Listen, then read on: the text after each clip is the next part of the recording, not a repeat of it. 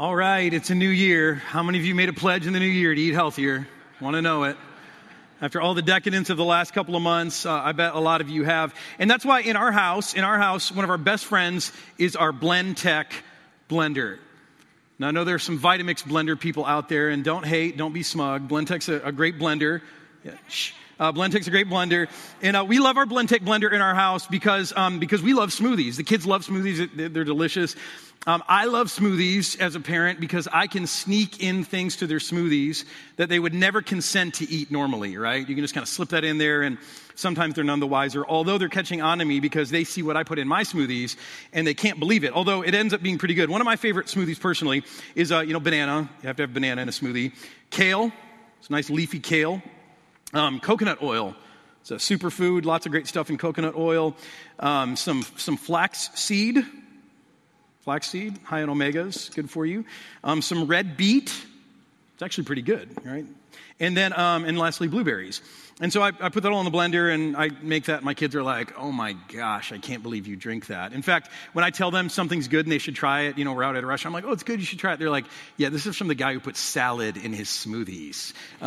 So I don't know that I'm fully credible here. But as I think about this, I kind of feel like this is a great metaphor of life. This is sort of what life is like. You have all of the things in life that you need or are important to you or matter to you, and you've just got this one container called life, and you just got to find a way to make it all work. So start off maybe with my faith, and I put that in there first, and then my work's really important to me. I love my work, and so you add in your work, your vocation, you kind of put all that stuff in there, and then I think about my relationships. Relationships matter a lot to me. You hear me talking about that a lot. I think they're really important for life. And so you add that in, your relationships. Then I've got like my dreams and my goals and my ambitions. And so, add some of that in there. I know some of you are thinking right now, if those are your dreams, you need to dream better dreams, right? And then, beyond my relationships, just my role as a husband and father, that just brings a lot of sweetness into my life. It's one of my greatest joys, and I'm so grateful I get to do that. And, you just keep going, and you can put all this stuff into your life, and then eventually, you just kind of hope that when it all comes together, it's something that you can live with. It's something that is palatable to you. It's something you can stomach. Let's see how this works.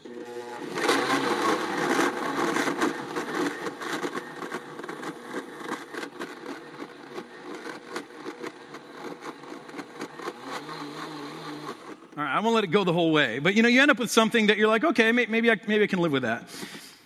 But then we come to a new year. And what do we do in a new year? We begin to look at our life. We begin to examine our life, and we're like, am I happy with this? Is this really satisfying to me? Do I like it? Can I stomach it for another year? Am I bored with it? And inevitably in a new year, do you know what we start doing? We start adding in a whole bunch of other things. As we look at our life, as we decide we're bored with our life, we don't like the flavor of our life, we look at it and we say, you know what? There's more that I need to do. For instance, in the new year, I'm going to be even healthier. So let me just add that in there. I'm going to be even healthier in the new year. Oh yeah, and by the way, in the new year, I want to spend more time in quiet, meditating, reflecting, a good devotional book. This is a Max Lucado book. And what is today's date? January 8th? What year? Just checking. Okay. I want to spend more time with God in the morning. So let me get that in there too. Make sure I get some of that in there. I want to be a morning person. I hear about morning people, how they accomplish more, they actually get paid more, they're more successful. I want to be a morning person, but it's going to take some help for me. So let me add some of, not bad. Let me add some of this in here so I can be a morning person. And I got that. Oh, and then you know what? Relationships are important to me, and I'd even like to spend more time in my life with the people I love, just hanging out and enjoying life with them. So, maybe some movies and eat some popcorn and just kind of hang out together. Let me make sure I get that all in there. And then, gosh, this needs to be a year where I hear about self-care. I hear about taking care of yourself and just having some me time. This needs to be a year where I spend some more time on me. So, I'm finally going to take that vacation. On the beach. I'm going. And I'm just going to sit back and relax and invest in me. Cheers.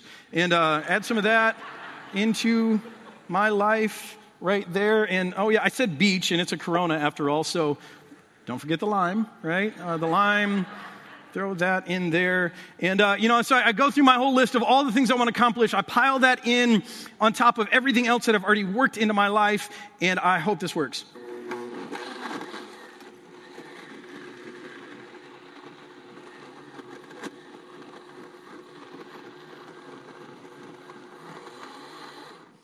And I could let that go a little longer, but I mean, that's a Blendtec blender for you right there. And what do I end up with? I end up with something that I technically could drink. Does anyone want to see me do it? No. Technically, I could technically drink, but would I really want to?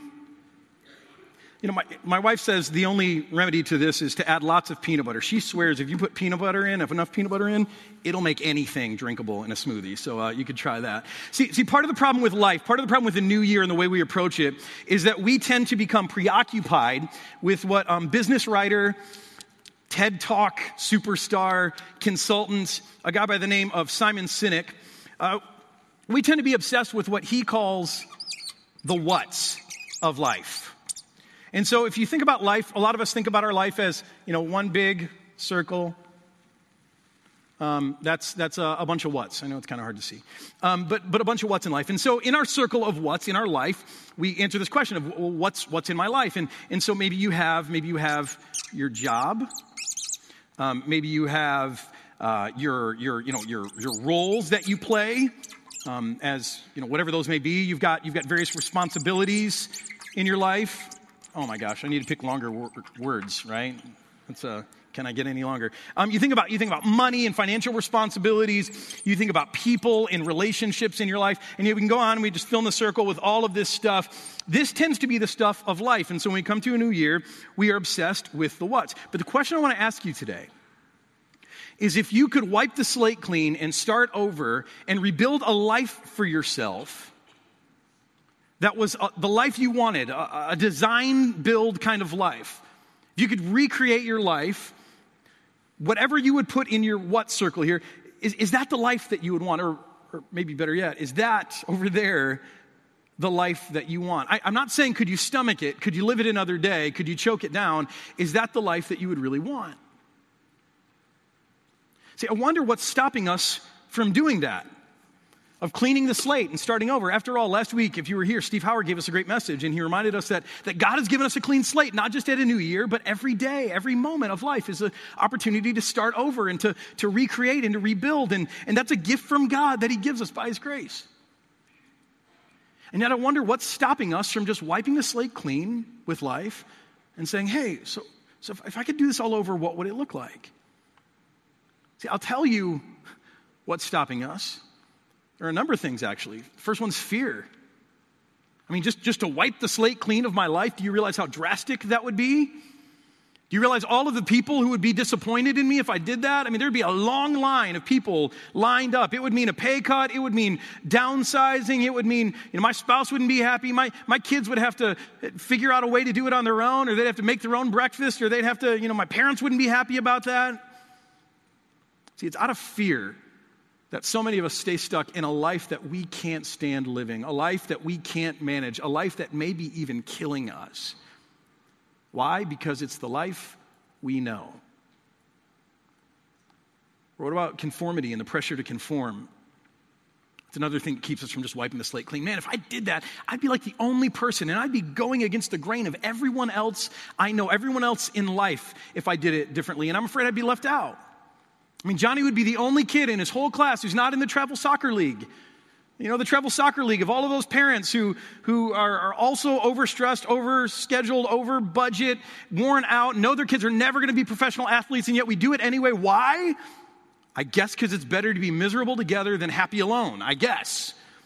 I don't want to be the only one. I don't want to be left out. But you know what another big one is, I think, that keeps us from wiping the slate clean and starting over? Is that we have no clear why for our life. Again, let me explain. Simon Sinek, the guy who I was telling you about before, he talks about how most businesses, most organizations, most people know their what's in life pretty clearly. We know what's expected of us. We know what fills our days. We could make very, very long lists. And then he would say that there are probably fewer people, but still, maybe a good amount of people who know their how. Now, your how is, the way, the means, the style in which you accomplish your what. So some of you have hows in your life, not just what's. You're like, in our house, we go to bed at 9 o'clock at night because we know that a great morning starts the night before. That's a how. Or you say, not only do we prioritize our marriage, but this is how we do it. We make sure we leave room for a date night every so often because that's the best way we found to invest in our marriage. That's a how. You know your how. And he would argue that, Simon Sinek argues that lots of us know our what's. Many of us know our hows. But he would argue that very, very few of us know our why. He calls that the golden circle, in fact.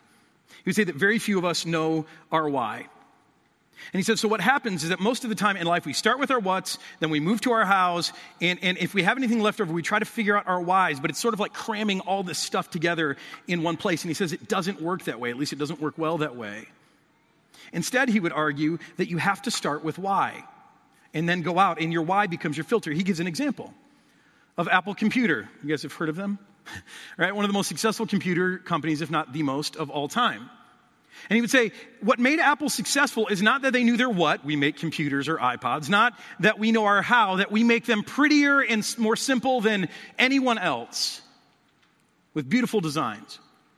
And he says that what makes Apple successful, or what has made it successful, is that they knew their why. We exist to think different. To think differently about every aspect of life, to challenge the status quo, to rethink and reimagine the way people live and communicate and interact, and how technology can get involved in that. And because they knew their why, then they could figure out their how, that we're going to make devices that are beautiful and simple and easy to integrate into your life. And then we're also not just going to make computers, but iPods and iPads and home entertainment things, and we're going to sell music. Why? Because we know our why. Now, if you want to know more about the business applications of all this, you can read Simon Sinek. You can see a bunch of his free stuff online, videos and such. But today I want to talk to you about this personally. Because again, we know our what, some of us may know our how, but do you actually know your why? And I'll tell you this, it's not until you know your why, it's not until you know your why that you can live a life that you're actually inspired to live.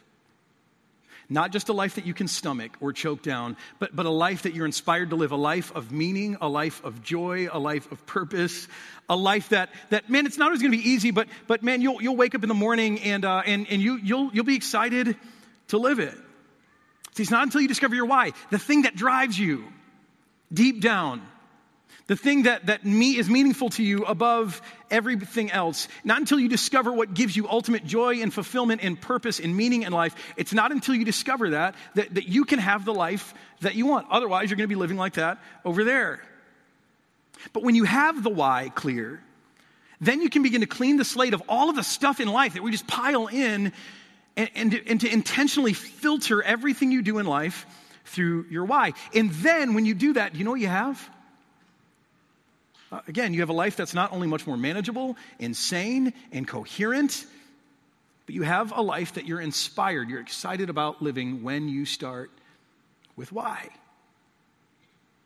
We'll come back to this, but I want to share with you today that Jesus actually talked a lot about this, the importance of the why, long before long before Simon Sinek was ever on the planet, and he does it in a really profound way. In Matthew chapter 6, it's a section of scripture where Jesus begins to list out all of the what's that religious people do. And so he's looking at the people in his first century world, and he's talking about all of the what's of the faith, all of the things that we do. So he talks about giving, he talks about praying, he talks about fasting, he talks about our relationship with our possessions and things, our procurement, our treatment of things. He talks about worry. He begins talking about all of the things that religious people are doing, all of the what's of our faith life. You guys know what those things are.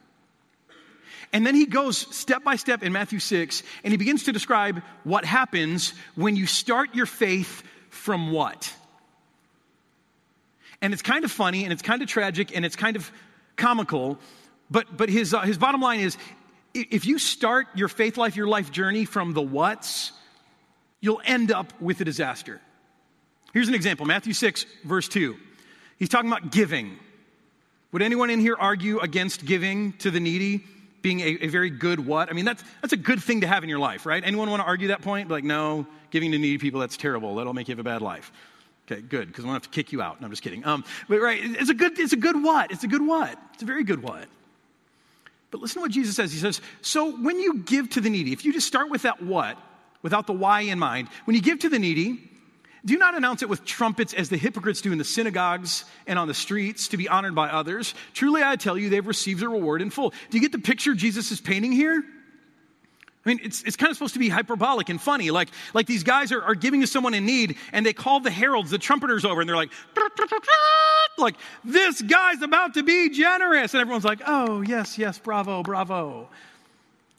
Right? That's not what giving's for. We know that, but you know people who are exactly like that.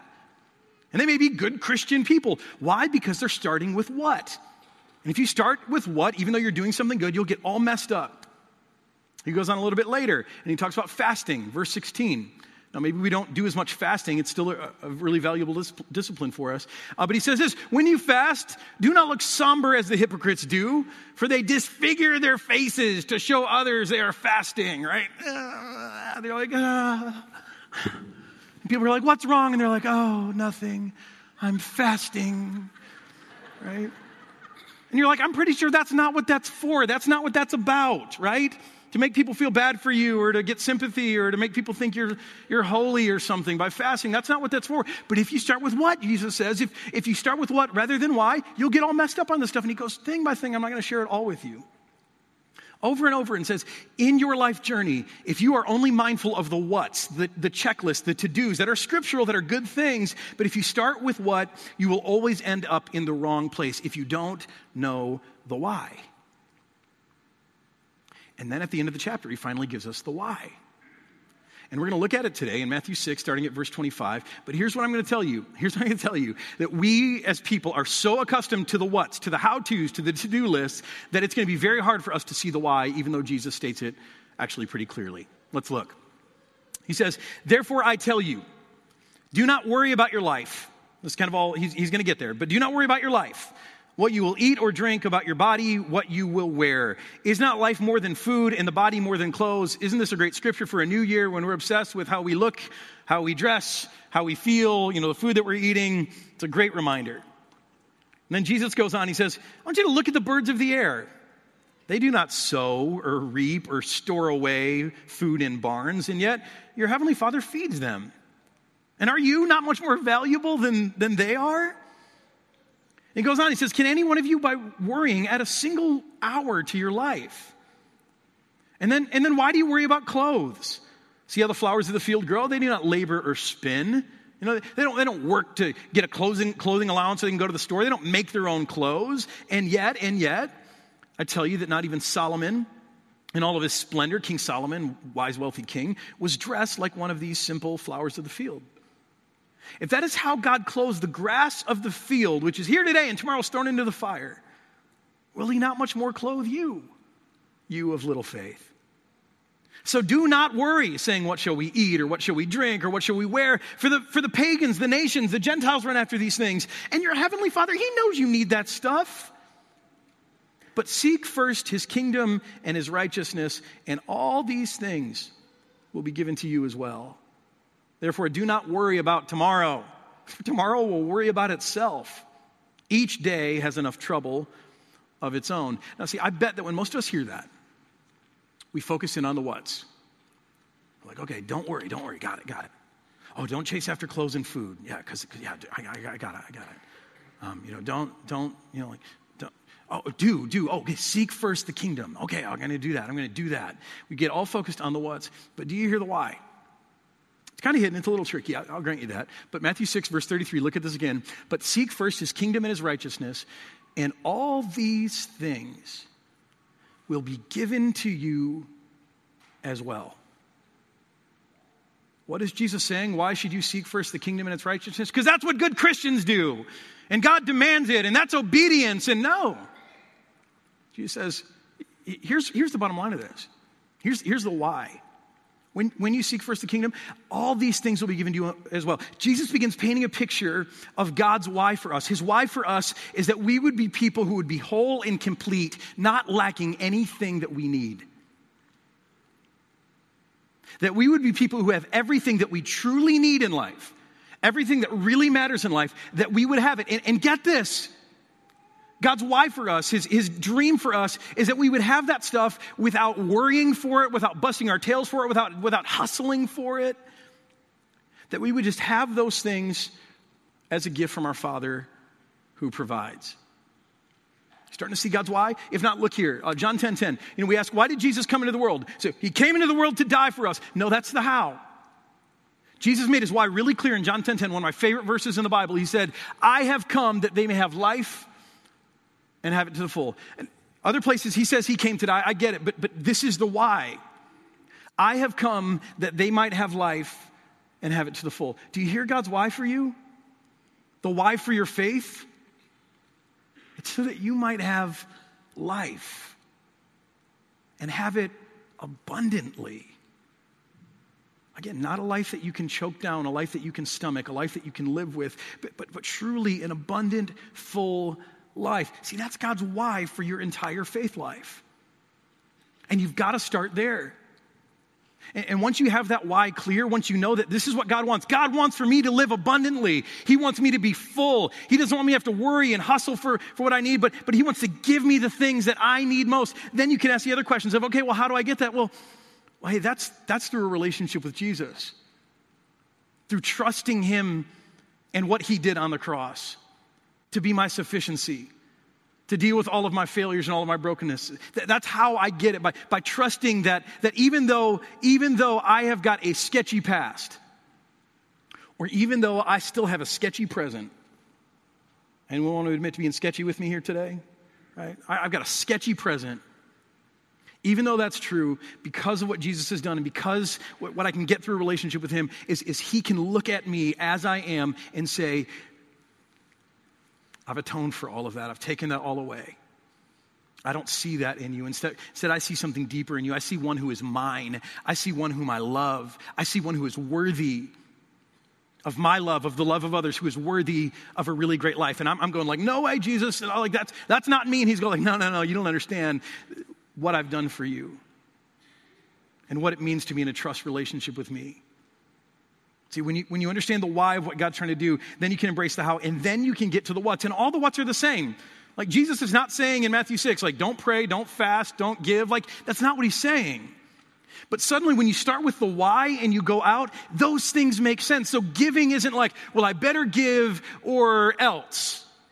Or I better give if I want to be a good Christian. Or I better give out of guilt because God's given me so much, I better give back. Or I better pray because that's what people should do. No. Instead you're like, okay, start with the why and then think about the how. And now I'm going to give why? Because if God's telling me to do it, that must lead me to abundance somehow.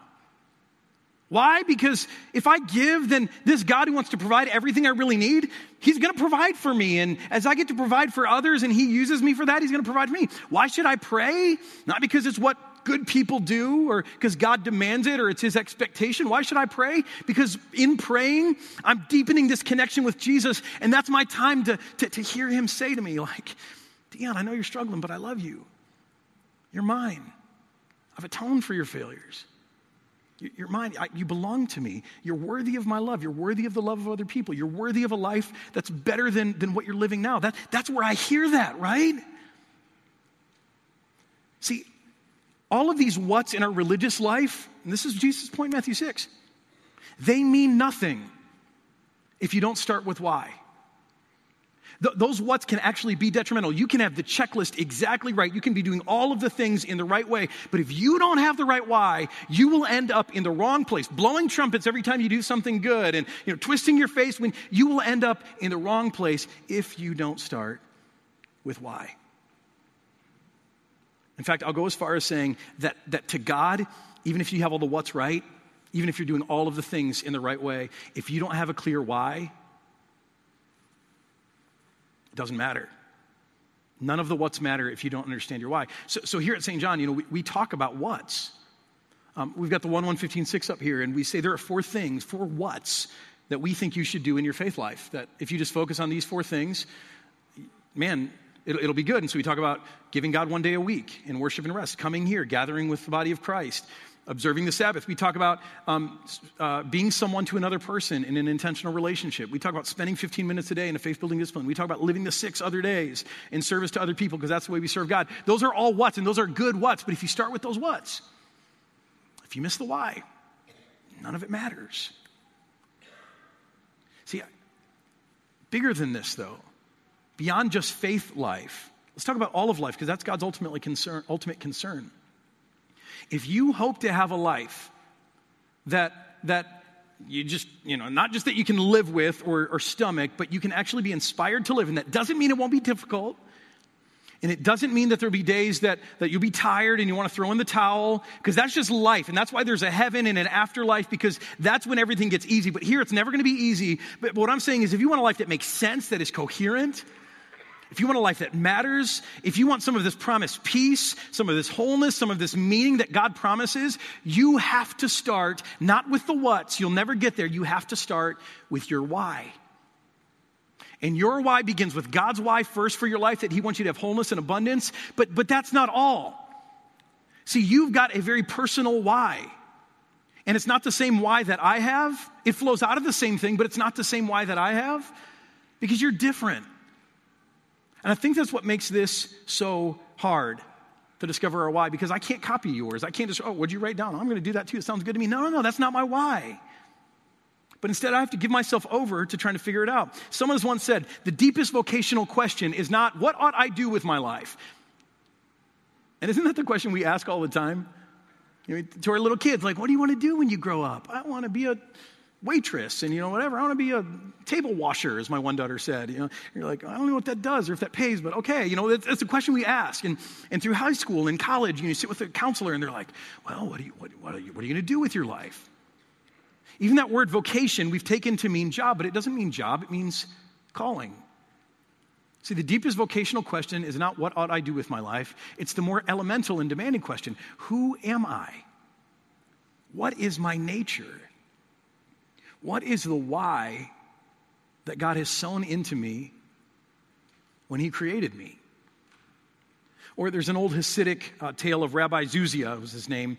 He was an old man, and he said this. He said, in the coming world, they will not ask me, why were you not like Moses? Instead, they will ask me, why were you not Zuzia? God doesn't want you to be like Moses. He wants you to be like the person he's created you to be. So today I want to ask you, do you know your why? Do you know your why? Your core purpose, your mission, the reason God put you here on this planet. I'll confess something to you. I don't know my why. Hypocrite? Yeah, maybe. I don't know. But I'm trying. I've been working on this for years now. I believe this is so important, but man, it's tough. And that's the thing about self-discovery, about discovering what God has put into us, what God is dreaming for us. It doesn't happen in a message. It's probably not going to happen this afternoon. You can make strides on it this afternoon, but it's probably not all going to be figured out for you this afternoon. Self-discovery is a lifelong pursuit. But it's a pursuit, I believe, that you should start making a priority today. Because even though I don't have it all figured out yet, my why, here's what I'm learning about my why. I'm getting closer, I think. See, what I know about my why, what I know about what I'm most passionate about, what makes my heart beat, what I love to do, is this. I believe my why has something to do with discovering and then sharing the things that bring life the most meaning and abundance, fullness, that bring our life the most wholeness, that give us integrity, that make us whole instead of broken, and bring us the most joy. I believe that my life has something to do, my why for my life is something to do with discovering and sharing with people the things that bring life the most wholeness, abundance, meaning, and joy. If you know me, that's what I live for. I'm the most boring conversationalist because I just want to talk about this stuff all the time. Like I don't have anything, but that's me. That's what God's put into me. That's what gets me excited. Can you see the excitement? Don't make me spit anymore. This is what makes me excited to talk about this stuff. This weekend, this series, this is what makes me so excited. And so I get to do this in my job. That means one of my what's is probably pretty good. But even if this wasn't my job, this is still what I would be doing. See, I'm learning that, man, prioritizing that pursuit for the why, it is a game changer. And so for you today, as you prioritize in your life, as you think about all the different things you've got out there in that what circle and that are floating around, I'm just going to encourage you to begin to push back and make some room in this circle to figure out your why. To start today. And I'm going to send out some links later in the day on Twitter and Facebook, some links that might be helpful to you. One is a mission statement builder. Mission statement builder, that's really close to figuring out your why. It can be really helpful for you. Or another one is a why statement process from Simon Sinek. And you can look at some of those things or find your own things. But if I were you today, as I think about my life for the new year, I would make this one of my top priorities to say, I have got to figure out the why for my life. God, why am I here? And I would pursue that more than anything else. But let me say one other thing as we close. I have a hunch that some of you sitting in this room today, you already know your why, or you have a pretty good sense of it. And if that's you, if you're close, if you know it, I'm going to challenge you to do something really crazy, challenge you to do something really brave, something that people in your life might not like, but man, I'm giving you permission. God wants you to do it. I'm going to challenge you to begin cleaning the slate of everything else that makes up your life, to begin to rethink the life that you're living today, to begin to clean the slate of all of those whats, and even moving into cleaning the slate of those hows. And again, I know people will be mad. They'll be disappointed. People will be like, you're messing with my life. And you're like, no, I'm messing with my life. I'm seeking God. I'm trying to understand more about what he's created me to do and why I'm here and my overall purpose. And I'm just going to challenge you to begin to clean the slate of your life and begin to rebuild a life that doesn't start with the what's, doesn't start with people's expectations, but instead starts with the why, the very reason that you're here. And then begin to imagine what the house should look like from there and then what the what's should be there, but start with why. Because you can go on living the way you're living, right? Anyone want to drink that over there? Or you can begin to live a different kind of life.